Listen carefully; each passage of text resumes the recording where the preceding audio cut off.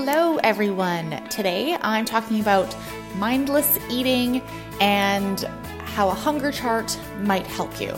Now, as a nutrition coach and just an individual who has struggled with my relationship with food and, maintaining my weight, I have found that I'm definitely someone who eats out of habit a lot of the time.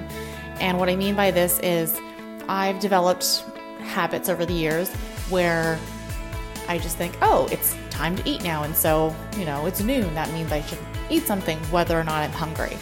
And say in the evenings when I finish dinner and I'm going to maybe watch some TV, I go, oh, okay, well, I'm going to watch TV. What kind of snack should I have? And that would be something I would eat regardless of hunger and just something that I would do literally out of habit. And so I notice a similarity between my actions and a lot of what my nutrition coaching clients do. And that is that aspect of mindless eating a lot of us have in our lives where we eat out of routine, we eat out of habit, and we don't even necessarily do that. We don't even necessarily do that with any realization. And so what I like to recommend for a lot of them is to develop their own hunger chart. And basically, there's a lot of different ways to do this. I've had clients do this on like a -5 to +5 scale. I've had clients do this from a 1 to 10 scale. I personally like to do it on like a 1, 3, 5, 7, and 10 scale. For some reason, logically, in my mind, that makes the most sense to me. And I'm going to be posting a picture of this on Instagram as well, so you can visually look at this. But what that looks like for me is number one, reflects my hunger level after I've just eaten. And so if I have just eaten and I'm like, oh, I should snack on something, I kind of do that check-in and go, where am I at on my hunger chart? So 1 is I just ate, I'm not hungry. 3 would be I could eat, but I don't need to. So this is me kind of questioning and checking in of if I'm eating now, is this simply out of habit or boredom or stress?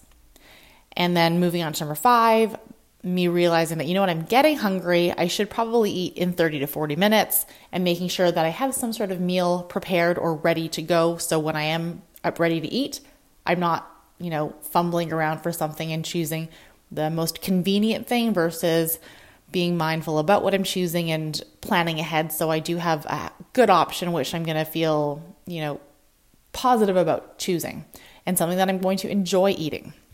And then number 7 is I should be eating now. Like I really should be eating now. I shouldn't be waiting any longer. My hunger is, high enough that this is what I should be doing. And then 10 would be I'm hangry. I waited way too long to eat. And so this simple chart is something that I get a lot of clients to create one of their own. And when you create one of your own, I think it's a little bit more meaningful because figuring out the terminology that best reflects your hunger levels or why you eat or, putting those reminders in, like for my number 3, I put in brackets bored ?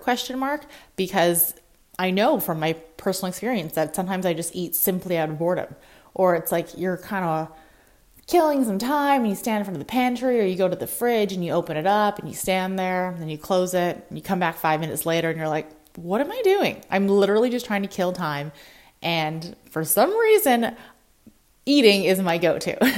And so creating a hunger chart based on your own feelings around hunger can be really helpful because I think when you have to sit down to put words to your feelings and actions, pausing to do that brings a lot of mindfulness to, how does my body feel at these different times?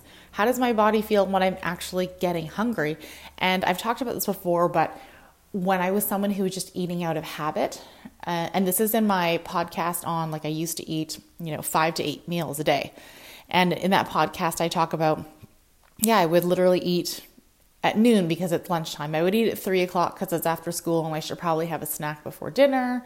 And just being very scheduled with my eating really made it challenging for me to be in tune with my hunger cues and being able to identify what does that hunger actually feel like to my body, because I struggled with knowing the difference between I'm really, really full and I'm so hungry that I'm like getting angry. And so a hunger chart is a great way to do that check-in and to bring some more, I guess, just mindfulness when it comes to eating. And so this is something where I'd say, hey, make your little chart and put it on the fridge. Put a copy in the pantry. Put a copy on your lunch container and do that check-in. Just get into the habit of doing that, where you can be like, all right, I think it's lunchtime. Actually, where am I at on my hunger chart? Am I at a 3? Am I at a 5? Am I at a 7? Where am I at? And doing that brings more awareness as to when you're eating and why you're eating. And I never tell clients that it's like, oh, you shouldn't eat that. It's more like, okay, great. I see you had that. How hungry were you when you ate that? Did you need a second serving? Did you eat that second serving out of hunger, or did you eat that second serving out of boredom or habit? And it's not about being judgmental or critical, but being more analytical as to like, oh, you're right. I did not actually need that or choose to eat that out of hunger. I was stressed. And that's why I chose to, have half a chocolate bar. I think that's very different than if you go, hey, you know what? I'm having cravings. I'm getting my period. I'm really craving something sweet. I've thought about it. And you know what? I really would like to enjoy this chocolate bar. By all means, go for it. But if it comes to the point when it's like, I'm not hungry, I'm just super stressed, and so I'm reaching for food, my question to you then is reaching for that food actually helping the problem at hand? If your problem is you are stressed out about work, or you had a disagreement with your partner, is eating that food helping with the problem? And unless the problem is actual hunger or, trying to address a craving, chances are food is not necessarily going to be the resolution that you're looking for. And that's where I think that these check-ins can be helpful, because like I said, so many of us do things out of habit or just mindless eating.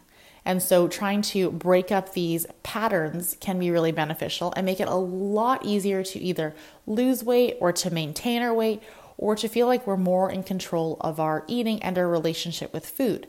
So it's kind of just a way to pause, do a check-in, see how you're feeling, and assess where you're at and why you're eating. Because like I said, there's nothing wrong with eating. There should be any foods that are, good foods or bad foods or foods that you restrict. But knowing why you're choosing to do something can be very beneficial. And so I definitely recommend creating your own hunger chart and keep it simple. I think a lot of us start making these and we put so much detail into them. And then when you go out to eat or you don't have your chart with you, you're like, wait, what number am I? Is that a 2 or a 3? Or is that a 4? And that's kind of where I'm like, keep it simple. I could literally tell you my hunger chart from the top of my head because I've kept it really simple and I've thought about it enough that it's meaningful to me. And it's only, those 5 different numbers. I chose 1, 3, 5, 7, and 10. And like I said, you can see that on Instagram. I'm going to put the hashtag up, and it's going to be #JustGetFitHungerChart if you actually want to have a look at that. So if this is something you find helpful, give it a go. It costs you nothing and will take you maybe 5 minutes to do, but I do think it can make a world of difference. So if you'd like to follow me on Instagram for more tips, don't forget you can do that at JustGetFit, or if you're interested in one-on-one nutrition coaching, you can email me at nikki@justget.fit, and I would love to hear from you and connect. Thank you so much for listening, and don't forget to subscribe.